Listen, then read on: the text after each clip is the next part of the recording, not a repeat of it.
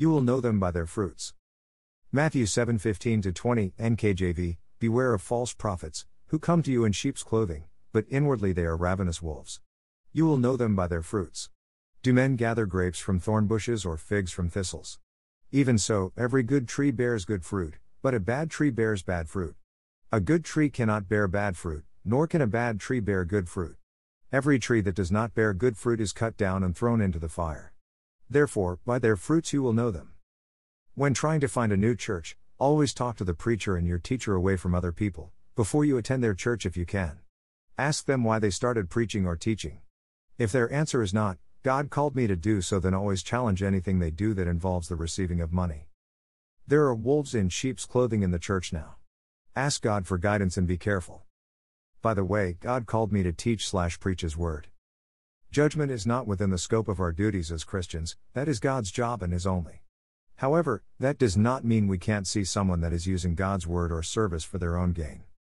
2 Timothy 3:16-17, NKJV, All Scripture is given by inspiration of God, and is profitable for doctrine, for reproof, for correction, for instruction in righteousness, that the man of God may be complete, thoroughly equipped for every good work.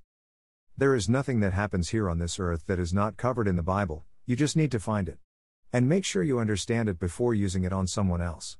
Why do you think ministers and teachers have to study all their lives? The Scriptures are a living thing that will change with the situation. In March 2020, this world became united in a way they would have never expected. It was the start of COVID-19. It was so bad we had to stop gathering in the church building for over a year. However, the church went on and still thrives today. Christ is the head of the church, not some preacher or teacher. It is God that keeps our spiritual spirit alive, not some singer or music director.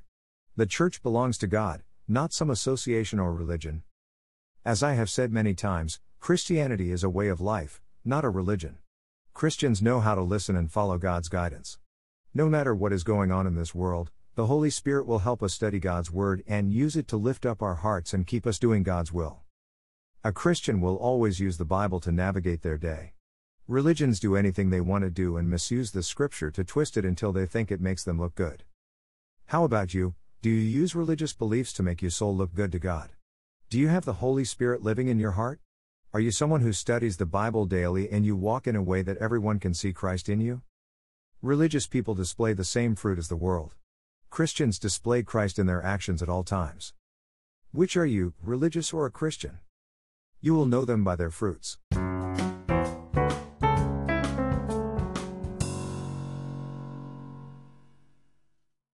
Definition of hallowed. Illustrated Bible Dictionary, and Treasury of Biblical History, Biography, Geography, Doctrine, and Literature. To render sacred, to consecrate, X 28:38, X 29:1. This word is from the Saxon, and properly means to make holy. The name of God is hallowed, i.e., is reverenced as holy, Matt 6-9. A prayer in the Bible commonly known as the Lord's Prayer contains the phrase, "Hallowed be your name," but what does hallowed mean? The American Heritage Dictionary defines hallowed as, sanctified, consecrated, highly venerated, sacrosanct, like the hallowed halls of a great university. To hallow is to make or set apart as holy. Definition of hallowed. Hallowed is used to describe something that is respected and admired, usually because it is old, important, or has a good reputation. Hallow.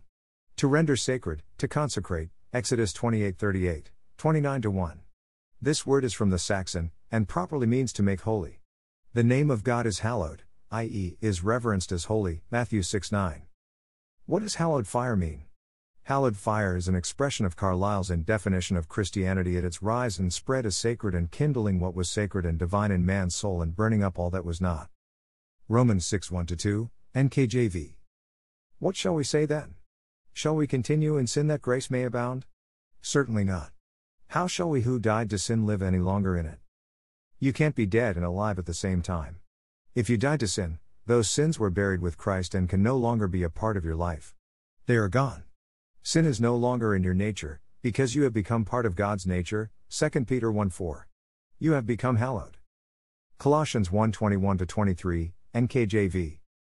And you, who once were alienated and enemies in your mind by wicked works, yet now he has reconciled in the body of his flesh through death, to present you holy and blameless and above reproach in his sight, if indeed you continue in the faith, grounded and steadfast, and are not moved away from the hope of the gospel which you heard, which was preached to every creature under heaven, of which I, Paul, became a minister. Because of the death of the only begotten Son of God, who died on the cross for our sins, the grace of God was extended to us through faith in Christ. God will only extend that grace one time. Christ can't die again, so it was a one-time good deal. God has reconciled us through the death of Jesus on the cross that we can be presented holy and blameless before Him. 1 Peter 1:13-15, NKJV. Therefore, gird up the loins of your mind, be sober, and rest your hope fully upon the grace that is to be brought to you at the revelation of Jesus Christ, as obedient children, not conforming yourselves to the former lusts, as in your ignorance, but as He who called you is holy, you also be holy in all your conduct.